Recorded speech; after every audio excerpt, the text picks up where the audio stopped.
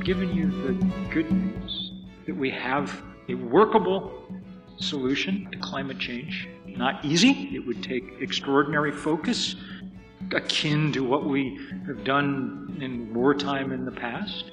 And I've told you the not just problem, the existential problem. And the question then becomes, why on earth aren't we doing absolutely everything that we could be doing to implement this set of solutions before this problem completely overtakes us?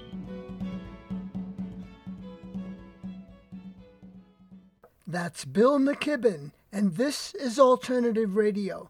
I'm David Barsamyan. This edition of AR features Bill McKibben on workable solutions to the climate crisis. The UN Intergovernmental Panel on Climate Change uses stark and dire language in its latest report. It says, "The cumulative scientific evidence is unequivocal. Climate change is a threat to human well-being and planetary health. Any further delay in concerted anticipatory global action on adaptation and mitigation will miss a brief and rapidly closing window of opportunity to secure a livable and sustainable future for all." It warns of irreversible trends that will render parts of Earth uninhabitable. There was brief media coverage of the IPCC report, and then it disappeared.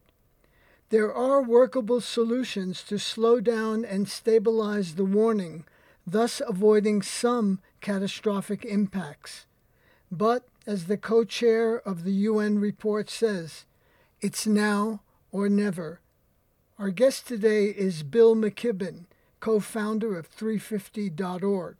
He's a leading environmental activist and is the Schumann Distinguished Scholar in Environmental Studies at Middlebury College. He's the recipient of the Gandhi Peace Prize and the Right Livelihood Award. He's the founder of Third Act, which organizes people over the age of 60 for action on climate justice. He spoke at the 30th anniversary celebration of the Fresno Center for Nonviolence in Fresno, California. And now, Bill McKibben on workable solutions to the climate crisis. Since it's an anniversary, it seemed to me unfair to just jump right into the bad news. Don't worry, I will get there eventually. But I thought I might try starting once with a little bit of the good news about where we are right now, and the things that give us at least some chance of dealing with this gravest of all crises we've ever wandered into, the climate dilemma. And the good news is this. Over the last 4 or 5 decades, but especially over the last 10 years, the scientists and the engineers have really done their part of this job and dropped the cost of good, clean, renewable energy so sharply and so fast, about 90% in the last 10 years, that this is now the cheapest way to generate power on planet Earth. That's extraordinarily important, because we've known for many years, I did write the first book about all this back in 1989, which was a long time ago.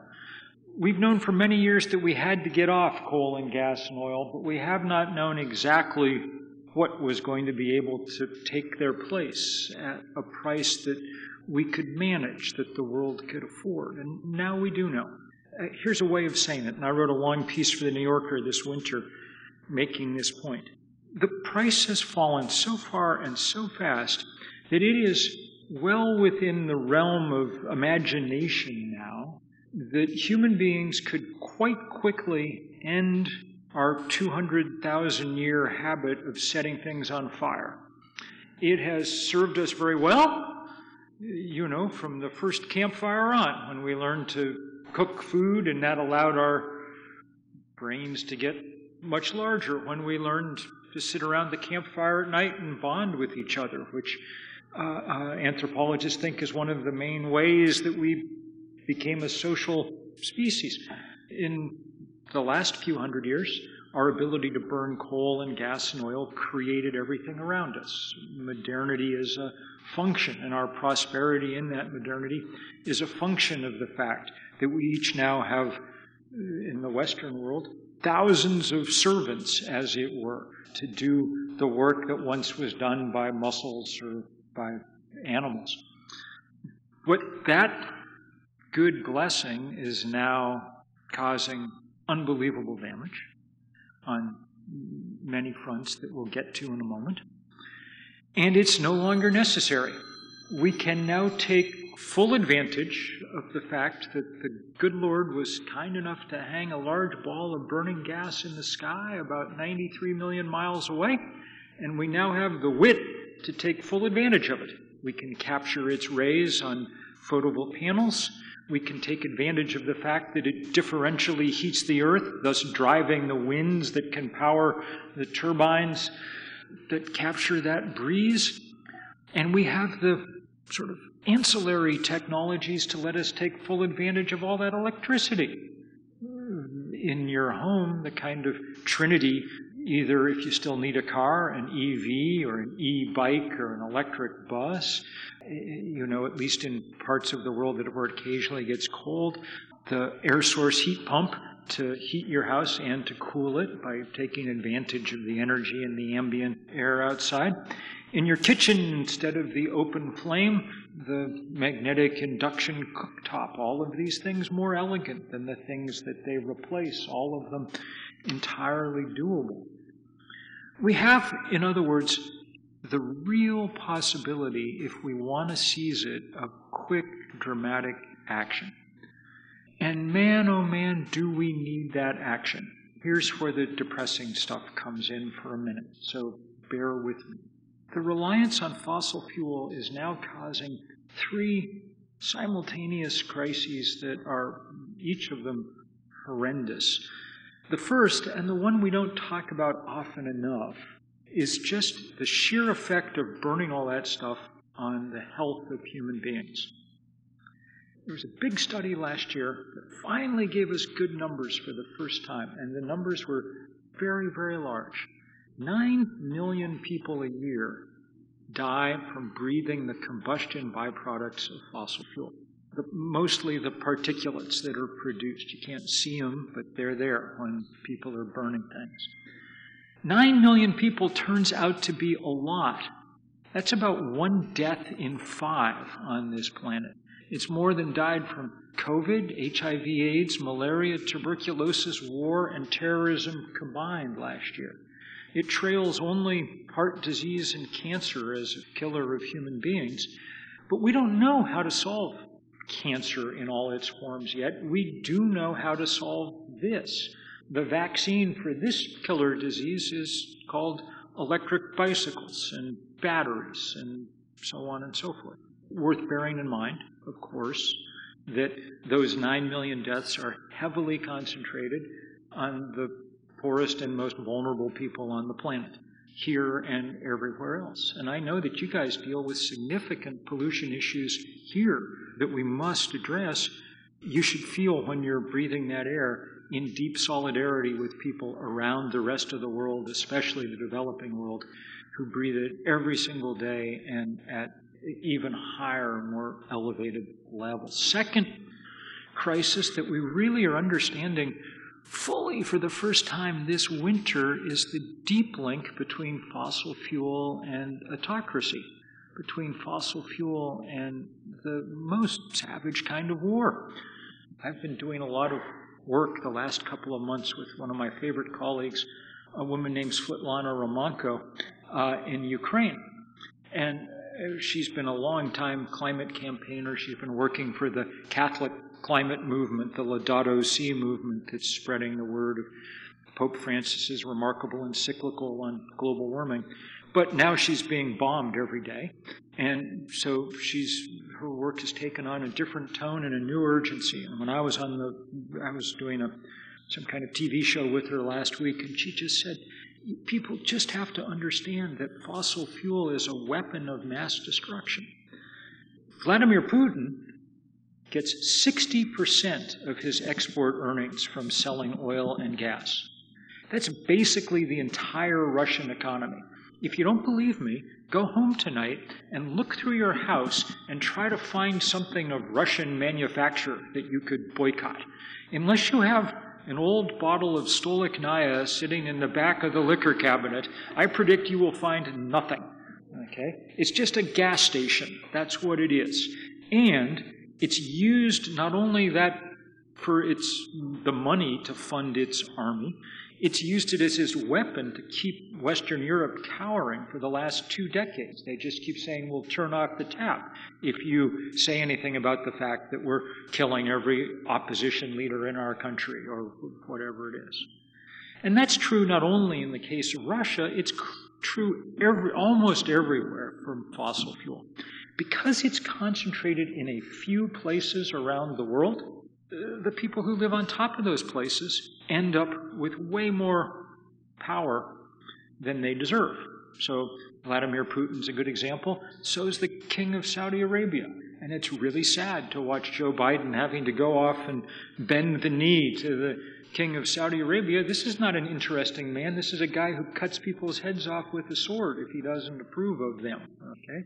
But as long as he's got oil under his sand and as long as we depend on it the way we do, we will be bending the knee. Close to home, our biggest oil and gas barons in this country, the people who've made the most money off oil and gas, are the Koch brothers, who own most of the big pipeline and refining systems in this country. And they've taken the money they've earned from doing that, and they've purchased one of our political parties, and they've degraded and deformed our democracy in the process. It's not that there won't be rich people from solar power and wind power, but they won't be rich on that same scale. And if you think about it for a moment, you understand why. First of all, there's no way for someone like Vladimir Putin to blockade the sun. At least let's hope there isn't. He can't interdict the wind, and keep it from blowing. And that's the point. You can make some money, and people are, and that's good, I guess, setting up solar panels and wind turbines. But once they're set up, the sun delivers the energy for free every morning when it rises above the horizon. That's why Exxon hates it so much, let me just say in passing. For them, this is the stupidest business model anybody ever thought of, because they like the system where you have to write them a check every day till the end of time. And when you think about it in those terms, by the way, you understand another of the great advantages of moving very fast to renewable energy. It's that it dematerializes in some large way the world around us. It's because, yes, you have to mine lithium or cobalt or whatever once to build the stuff that you're going to build, and we have to figure out how to do that as cleanly and humanely as we can. But once we've mined it and built the solar panel or the battery or something, we don't have to mine it again for a long time. You put up a solar panel and it sits there for 25 years. But if you have a coal-fired power plant, what do? Every day you take the coal and you set it on fire. And then you have to go out the next day and get another big batch of coal to burn again. We think the total mining burden on the planet would drop about 80% if we moved to renewable energy. Another way to think about that, and a statistic that really sticks in my mind, 40% of all the ship traffic on the high seas in this world is just carrying coal and gas and oil back and forth to be burned. That's it, not carrying finished products or even raw materials. So it's quite possible to imagine a world where you could just put half the ships in dry dock and that would be that, and everybody would be happier for it, including the whales that we were supposed to be saving all along. The third reason is the most pressing, of course, and the one I've spent my life working on, and that's the climate crisis that we face, and it's a crisis that keeps growing and growing and getting sadder and harder. I mean, just this week, I was in L.A.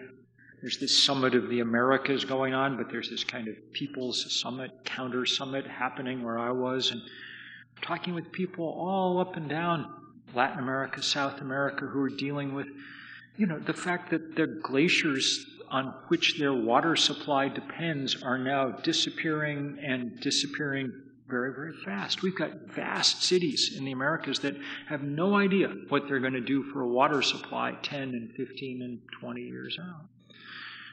The next day, yesterday, I guess, I was in Napa, one of the richest and most beautiful places on the planet.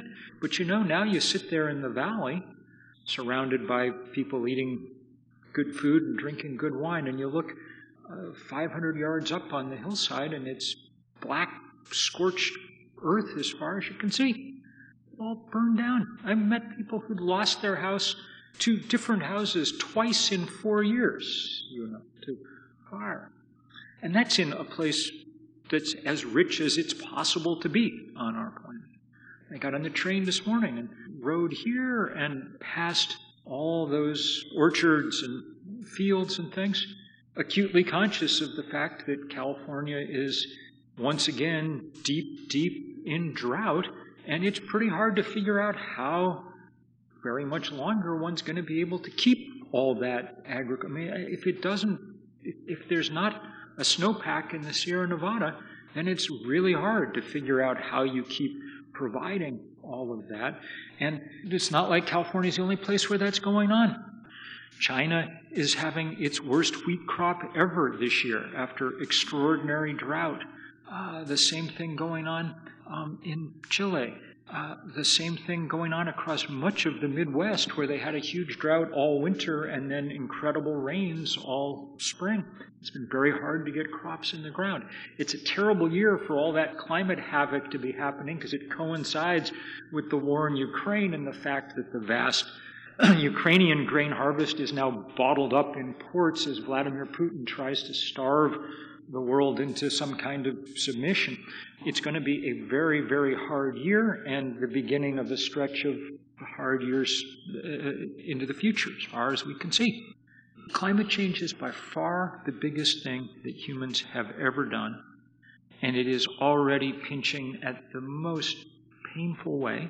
The worst of these stories was this morning in the Times from Somalia, where they think half the population now is facing some kind of starvation after 4 years essentially without rain. And the pictures are precisely like the pictures that some of us are old enough to remember from places like Biafra 40 and 50 years ago. We had thought that we had more or less licked extreme hunger as a problem on this planet. The numbers had gotten better decade after decade until about 5 years ago when they began to go right back up again, because you can't grow food easily in deserts and in places that have flooded. And that's increasingly what we do. All the havoc I'm describing so far comes when you raise the temperature 1 degree Celsius. That's how much we've raised it so far. 1.8 degrees Fahrenheit, something like that. That doesn't sound like very much. So think about it in other units. The amount of extra heat that we trap each day on this planet is the heat equivalent each day of 400,000 Hiroshima-sized explosions. When you think about it in those terms, you get an easier understanding of how we've melted most of the sea ice in the summer Arctic and liberated enough energy to start raising the sea level in appreciable and accelerating terms, and on and on and on. The really tough news is 1 degree Celsius is still fairly near the start of this experiment that we're conducting.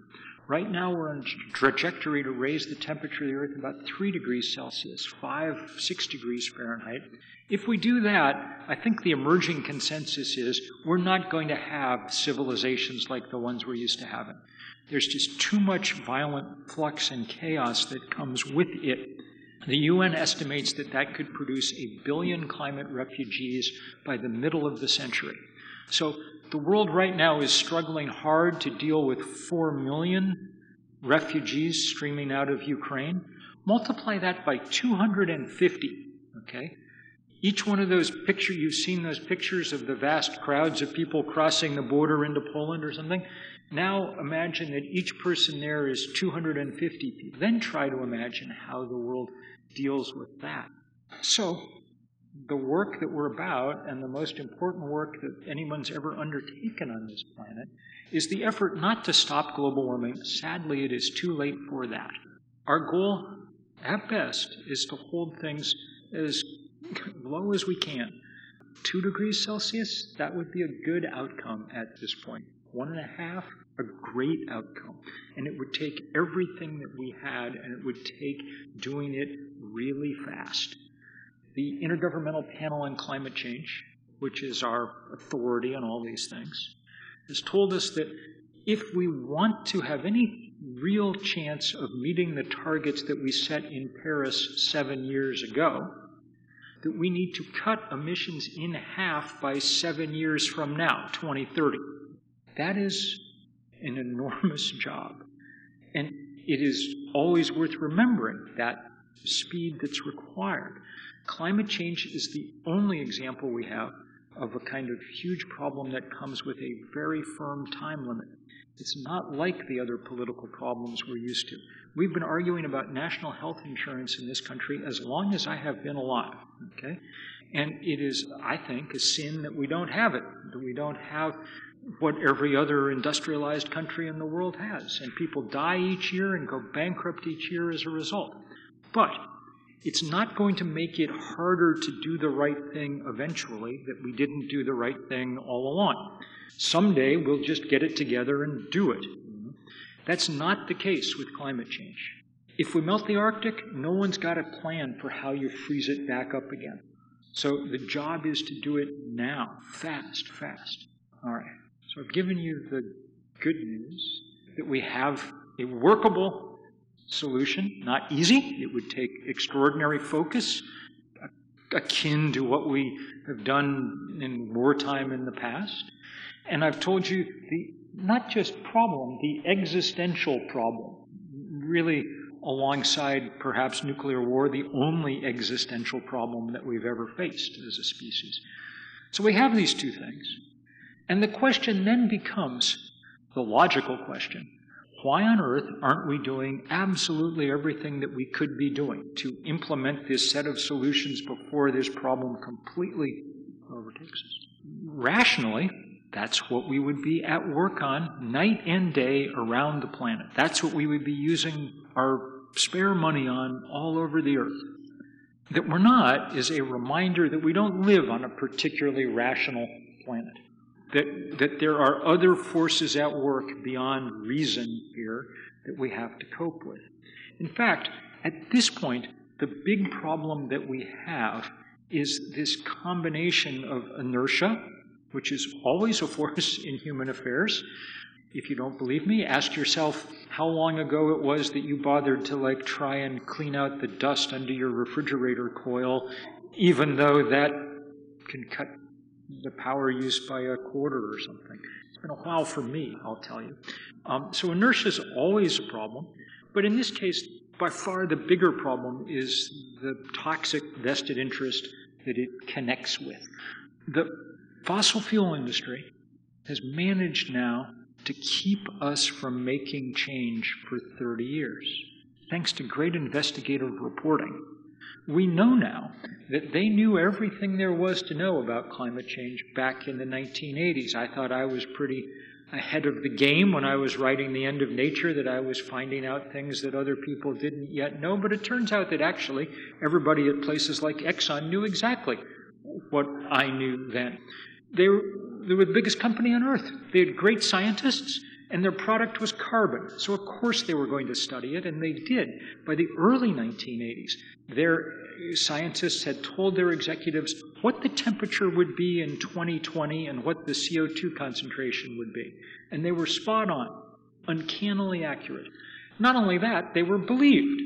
Exxon began merrily building all its drilling rigs higher to compensate for the rise in sea level that they knew was in the offing. What they didn't do was tell any of the rest of us. Instead, they, across this industry, built this architecture of deceit and denial and disinformation, and kept us locked for 30 years in a completely sterile debate about whether or not global warming was real, a debate that both sides knew the answer to at the beginning. It's just one of them was willing to lie. And it's the most consequential lie in human history because it cost us the most valuable commodity, time.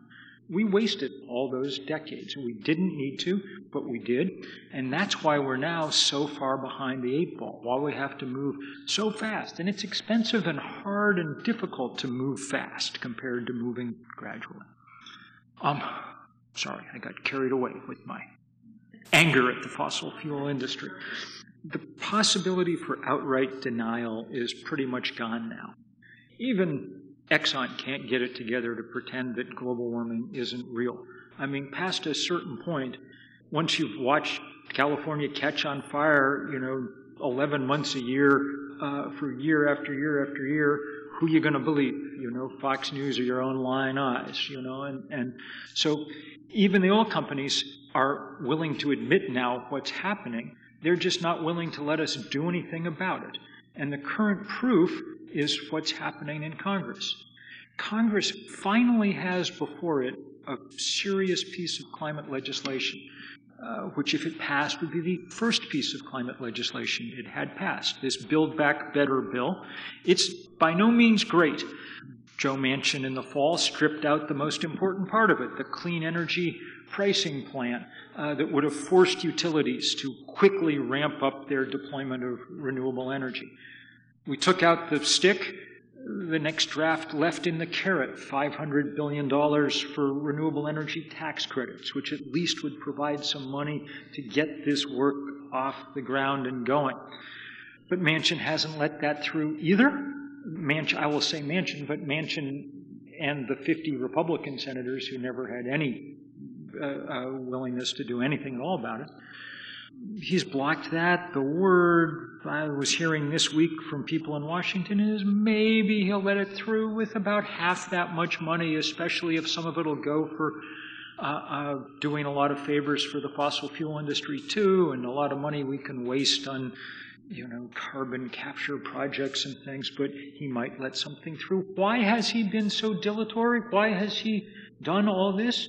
Why has he blocked progress on the single most important issue, and in the process denied his constituents in West Virginia of hundreds billions of dollars in money for a transition off coal mining? He's done it because he took more money from the fossil fuel industry than anybody else in Washington. That's a hard contest to win, but he won it. And their return on investment for that has been staggering. A couple of $1 million in campaign donations blocks hundreds of billions of dollars in desperately needed funds. We do not give up on working on Washington, and I'm very glad to see the people from CCL and things hard at work still. But it is worth saying, to be quite honest, that our political system, especially at the federal level, is broken at the moment. And we're not going to get through the kind of rational legislation that we long since should have passed. And it is not going to get easier. It does not look after November. In fact, it's likely that it'll be completely impossible to do anything in Washington for many years to come. That does not mean that we give up this fight. You're listening to Bill McKibben on Workable Solutions to the Climate Crisis. This is Independent Alternative Radio. You can get copies of this program. Just call us 1-800-444-1977. Again, that's 1-800-444-1977. Or go online, our website, alternativeradio.org. That's alternativeradio.org. That does not mean that we give up this fight. Among other things, we're lucky enough, some of us, to live in places like Vermont in my case, or California in yours, where you have some freedom of action to press. And California's done some fairly remarkable things, and it can do many more remarkable things going forward. Some of them are legislative, and we can talk about those. The other thing, though, is not to get fixated on the political process as the only way of dealing with this. There are two levers large enough to pull that matter, and one of them indeed is marked politics, and we have pulled it to the ground, and it's not producing much in the way of action, at least at the federal level. The other lever is marked money or finance, and that one still has some play in it, and we need to work it hard. We have to some degree. I've spent much of the last few years concentrated on this work around divestment, and it's gone quite well, thanks to the work of many people in this room. We're at about $40 trillion now in endowments and portfolios that have divested in part or in whole from fossil fuel, and it's had a huge effect. Shell said in its annual report a couple of years ago that divestment had become a material risk to its business, which is good because its business is a material risk to every living thing on the planet, so good. Wonderful work in California where the UC system divested $100 billion, its endowment and its pension fund, from fossil fuel. Harvard and Oxford and Cambridge have divested. Huge religious denominations, including, thank you, the Unitarians, have divested from fossil fuel. Pope Francis and Queen Elizabeth have both divested holdings. It's been great. But it needs to go further, and there are many opportunities, and Californians have a prime one right now. The state Senate passed a bill that would divest the CalSTRS and CalPERS, these vast pension funds, from fossil fuel, and now it's before the Senate, and y'all should figure out how to make sure that it gets through the Senate. It's good to see some of the good people from Sacramento who joined us down here today. You guys got to figure out how to push this through.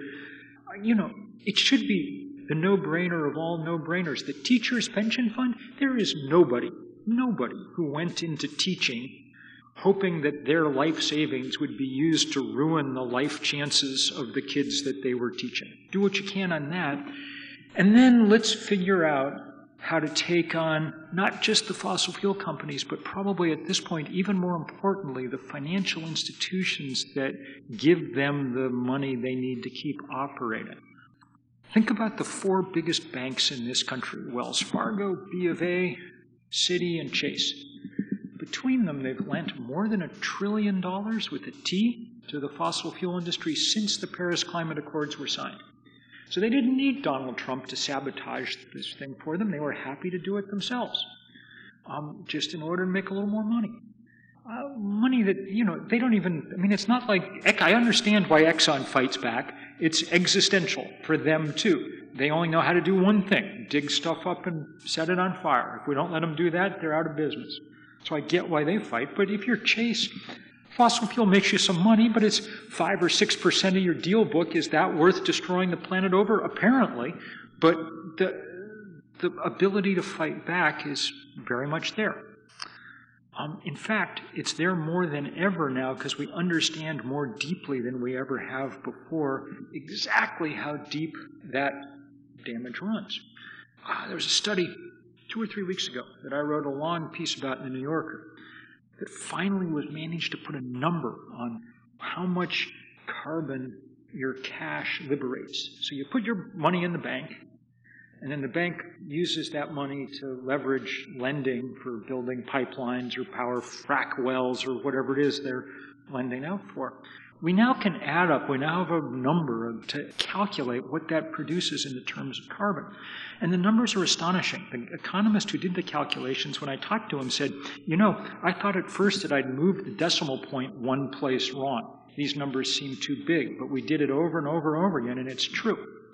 If you have $125,000 in the American banking system, mainstream American banking system, it produces more carbon than the average American life in a year. All the cooking, driving, heating, cooling, flying that the average American does produces less carbon than that $125,000 sitting in the bank. They did the calculations for the big tech companies, all of which have committed to going to net zero, and leading the way on here and stuff.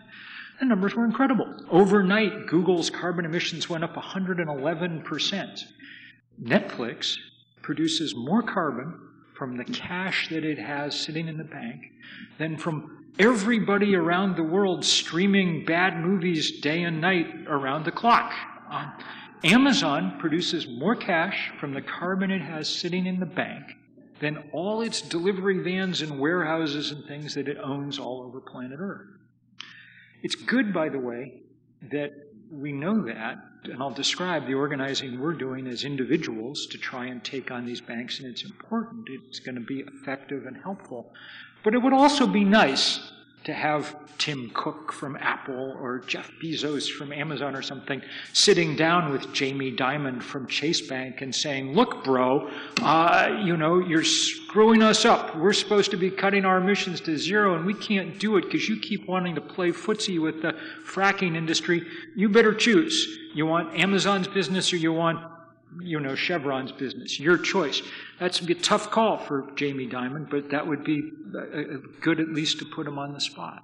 So that's one of the places we're working, and some of the early signs were good. Some of these big companies, I interviewed the vice president at Salesforce, and they were like, yeah, we're going to sit down with our banks. We'll let you know what happens. And we need that to spread. But we also need all of us to do what we can. That pressure can work.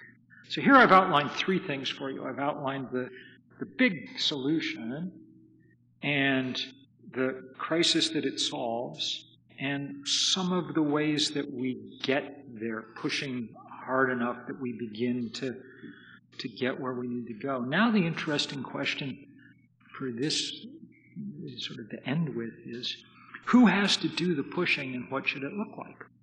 And so far, the answer to that question has mostly been young people should have to do the pushing.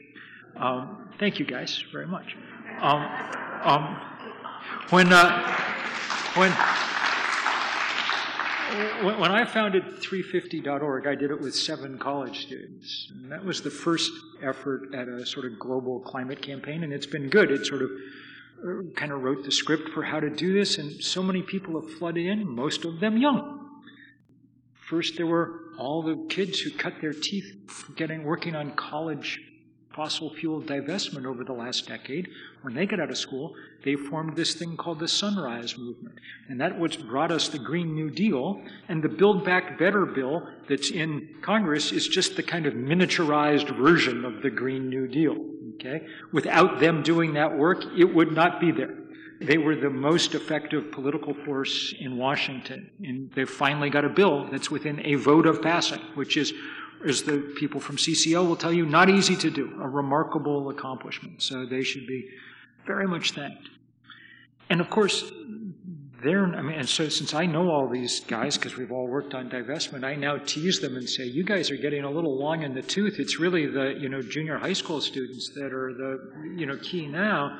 Everybody knows about Greta Thunberg, and everybody should. She's great. She's one of my favorite people on planet Earth. I love working with her. But she'd be the first to say the really good news is there are 10,000 Greta Thunbergs scattered across the planet, and they have 10 million followers. That's on September in 2019, sadly, right before the pandemic struck. There were 10 million kids who on climate strike in the same day across, and I was in Lower Manhattan with Greta on the Battery, and there were 250,000 kids who'd taken off the day out of school and were rallying there, and the same all over the world. And it was fantastic to see. However, it doesn't seem quite right that one takes the gravest problem the world's ever faced and assigns it to 17-year-olds to solve. It seems, it's like between, after geometry homework and before field hockey practice, could you also save the world? That would be, we'd like it if you would do that. That's ignoble, and it's also impractical, because by themselves, young people lack sufficient power to pull those two levers, the one marked politics and the one marked money. They can point us in the right direction and provide the leadership and the idealism and the spirit, and that's what they're doing. But it's going to take the rest of us putting our weight behind that effort to pull those levers, especially, I think, those of us of a certain age. And I note that there are one or two other people like me in this room who have attained their status as experienced Americans, let's say. And I was very grateful to the Raging Grannies for their work in this regard. Here's why it's really important that we've got this third act thing going now to get people over the age of 60 engaged. One, people over the age of 60 vote like crazy. We cannot be kept away from polling places by anything, okay? So there's 70 million of us. That's the population of France. There's 10,000 more every day. That's more people than are born every day in this country. And since we all vote, our impact is greatly, greatly magnified. It's larger than that 70 million in political terms. And in financial terms, it's way magnified because, fair or not, we ended up with all the money. 70% of the country's financial assets belong to the baby boomers or the silent generation above them, compared with about 5% for millennials. So if you want a banker to be slightly worried about you, it helps to have a hairline like mine. They know whose money's in their vaults, okay? That's why it's been fun to start trying to organize older people. The theory, the conventional wisdom is that people become more conservative as they age. And there is no denying that there's truth to that. All you have to do is go look at who voted for Donald Trump the last couple of times around. But we can't let it happen, at least to the extent that we can prevent it, because the numbers demand this. And I don't think we need to, because I think that there is real and fascinating, what would you call it, generational DNA at play here that can really help people re-examine who they are and what they want. People of this age in their first act were around for remarkable political, social, cultural transformation. They were around for the moment when we began to take women seriously as parts of our society. They were around for the moment when people started saying maybe having fighting wars is not such a great idea. They were around for the apex of the civil rights movement and the idea that we would let everybody vote. They were around, we were around, for the first Earth Day in 1970. When there were 20 million Americans in the street, 1 in 10 of the then population, the biggest demonstration in American history, and what do you know, it worked. Within 2 years, Richard Nixon, who cared not a fig for the environment, signed the Clean Air Act and the Clean Water Act. And what do you know? Passing laws works. The air got cleaner and so did the water. So we were around to participate in or bear witness to really, really remarkable stuff. And then either we decided that we'd solved these problems, or we just decided in our second act that maybe consumerism was a little more fun than citizenship, with plenty of exceptions, all of whom I'm sure are represented here, But taken as a whole, perhaps the second act not as good as the first. That water has flown beneath the bridge. There's no getting it back. But in our third act, we have resources, we have a lifetime worth of skills, we have time, which is a tremendous asset, and we've got the grandkids that the Raging Grannies were singing about to clarify our minds, to remind us that legacy is not some abstract thing. Legacy is the world we leave behind for the people that we theoretically love. And the legacy we're leaving behind is, for the first time in history, a world way shabbier than the one we found, which is a terrible legacy to leave behind.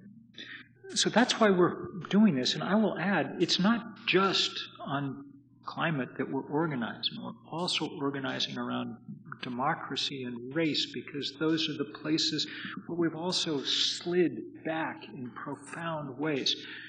We took for granted the physical stability of the planet. That was a mistake. The poles have now melted. We took for granted, when I was young, the stability of our democracy. Yes, Watergate was bad, but the system worked, We've investigated the guy and tossed him out on his rear end. It would have been impossible to imagine, I think, when I was young, that we would reach a day when people were invading the United States Capitol and killing police officers in an effort to stop the counting of votes. That's crazy, but it's also reality. So we've got our work cut out for us, and I'm not promising you that we're going to win. I don't know. But I do promise you that we're going to try, and I know that we have the tools necessary. And I will just end, since it's your 30th anniversary, by saying that one of those tools, the most important of them, falls under this large rubric that we call nonviolence. I think, from my money, we will decide that the 20th century saw the invention of two truly great and important technologies. The first was the solar panel, which I think we will come in centuries hence to regard as the key technological invention. But the other technology was nonviolent social movements, a kind of technology to allow the powerless to take on the powerful. And it came, this idea, from the margins, from the suffragettes, from Gandhi, from Dr. King, and from a million people like them whose names we do not know, who were powerless and had no choice, therefore, but to develop some scheme for standing up to colonial power, entrenched racism and sexism, on and on and on, and they did. Nonviolent movement building takes many forms, most of them mundane and boring, collecting signatures, lobbying politicians, on and on and on, but sometimes takes the form of the kind of peaceful civil disobedience that really marked that, in many cases, that first act of our own lives that I've been describing, and needs to mark it again. I do not mean necessarily that everybody here needs to go to jail, although an increasing number of people tell me that it's on their bucket list and ask if I might, it's like, see Machu Picchu and go to jail. Okay, it's like, okay, the second one I can help you with. But you do need to be outside your comfort zone, because the planet is way outside its comfort zone. And I will say that there's something particularly beautiful about watching people of a certain age engage in this kind of work. I was thinking back to the beginning of this fight over the Keystone Pipeline, which was the summer of 2011. And I wrote the letter that asked people to come to Washington and get arrested at the start of that, which is not an easy letter to write, but one of the things I wrote in it was, I did not think that young people should have to be the cannon fodder here. Because though they're providing most of the leadership, if you're 19, it's possible that the best thing for your resume is not an extensive arrest record, okay? Depends what field you're going into, but in general, okay? Whereas, past a certain age, what the hell are they going to do to you? You know? So it was with pleasure that we watched lots of people with hairlines like mine descending on Washington. 1,254 people got arrested, the biggest civil disobedience action in a long time about anything in America, and enough to kick off a campaign that became the first big loss that Big Oil's ever suffered, when we managed eventually to beat the Keystone Pipeline. More to the point, by demonstrating that people could do it, stand up to Big Oil, it liberated people to fight every pipeline and every frack well. And you guys have done extraordinary things, like this remarkable victory about setbacks for drilling across California, which was a huge win that you should feel very good about. But those 1,254 people, we did not say, as they were getting arrested, how old are you? Because that would have been rude. But we did say, and I think rather cleverly, said, who was president when you were born? And the two biggest cohorts came from the FDR and the Truman administrations. On the last day, there was a guy arrested with a sign around his neck that said, World War II vet, handle with care. Okay? He was old enough that he'd been born in the Warren Harding administration, which was long enough ago, frankly, that I'd more or less forgotten there was a Warren Harding administration, okay? It was really good for the young people who were there to see their elders acting the way that we need elders acting in a working society, being willing to go out on the line for the future. And so we're going to need more of that in all kinds of ways. Again, I don't mean that you all need to end up in handcuffs, but I do mean that we really need people stepping up in all the ways that you all have stepped up. I know the people in this room, that you all have stepped up in the course of your lives, but for better or for worse, and mostly I think for better in a lot of ways, your obligations aren't over yet. One more round of this in the hopes that we can figure out how to keep that temperature down low enough that people have a chance. Or I can repeat questions too if people can't hear them. Let's just do I don't mean to keep you all here on a nice afternoon, but let's do a couple and a few or critiques or comments or abuse or whatever you would like. It's good. Thirdact.org. And there are people sort of spontaneously forming chapters all over the place and doing all kinds, but even just and one of the things that's fun about this thing is many of the cultural icons of that first act are still around and kicking and eager to help out. Fight me if you will, boys, but our generation did produce the best music of all time. And so it's really fun to be working with like Carole King and Bette Midler and Neil Young and Patti Smith and all these people. So there'll be lots of kind of opportunities. So thirdact.org. Good question. Yes. Where should one put one's money? And it's a very good thing to start thinking ahead on these questions. There are a few banks that are actually okay, that have done the work to completely cut themselves off from the fossil fuel industry. And California is lucky because one of them's here. It's called Beneficial State Bank, and they're terrific. And there's also a bunch of places on the web, Atmos, Aspiration, a couple others, and they'll give you credit cards and they'll store your money for you and pay you interest and whatever. So, but the key part at this point is not to go home today and withdraw your money from Bank of America, because Bank of America is so big that they will not notice that you closed your account, okay? So that's why at Third Act, and you guys are welcome to join in even though you've got a few years to go, we have this pledge that people can sign, that at year's end, we will together cut up our credit cards. And I've got great footage of Jane Fonda cutting up her card and Bette Midler cutting up hers and so on, and we'll all do, I mean, this is, you have that drawer in the kitchen somewhere with the scissors in it, and that is your secret weapon in this fight, but don't do it by yourself. In fact, if there was one watchword I had for action, it's that at this point, individual action on climate change is largely, I'm glad I've got solar panels all over my roof, and I'm glad they connect to my EV and, on and on, but I do not try to fool myself that that's how we're going to do this.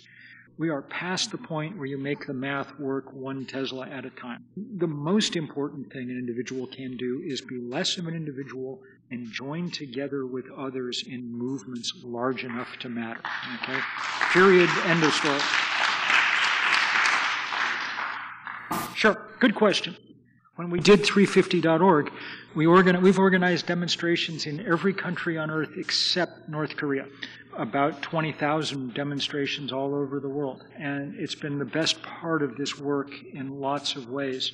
And it's always worth remembering, if you're feeling your energy flagging to do good things, that in the climate fight, most of the people engaged in the fight are doing it from places that contributed nothing to the problem. It is really worth remembering all the time that Africa, which is taking it on the chin like no other part of the world from climate change. Read the story in the Times today about Somalia. Africa, the entire continent, has put 2% of the carbon that's in the atmosphere. The 4% of humanity that lives in America has put 25% of the carbon in the air. So it's really important what you say to globalize things. They don't call it global warming for nothing. That's our only hope. So yeah, we're working as fast as we can. And the good news for Third Act is it turns out that there are old people everywhere. So there you go. Thank you all very much.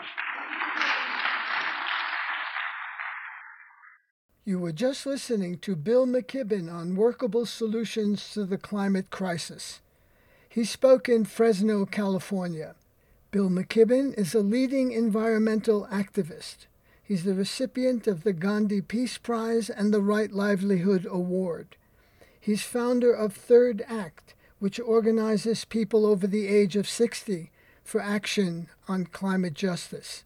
This program is produced by Alternative Radio based in Boulder, Colorado. We're an independent progressive nonprofit in our 37th year. We are supported solely by individuals just like you. To access our complete audio and book catalog, just go to our website, alternativeradio.org. Again, our website where we are podcasting, alternativeradio.org. To order copies of today's program, Bill McKibben on Workable Solutions to the Climate Crisis, and for Noam Chomsky's book, Climate Crisis and the Global Green New Deal, just give us a call at 1-800-444-1977. That's 1-800-444-1977. Or you can order online on our website, alternativeradio.org. That's alternativeradio.org. We're offering printed transcripts, PDFs, and MP3s of this program at no charge. Just call us, 1-800-444-1977. Special thanks to Richard Withers and KFCF. Joe Ritchie is our general manager and editor. I'm David Barsamian. Thank you for listening.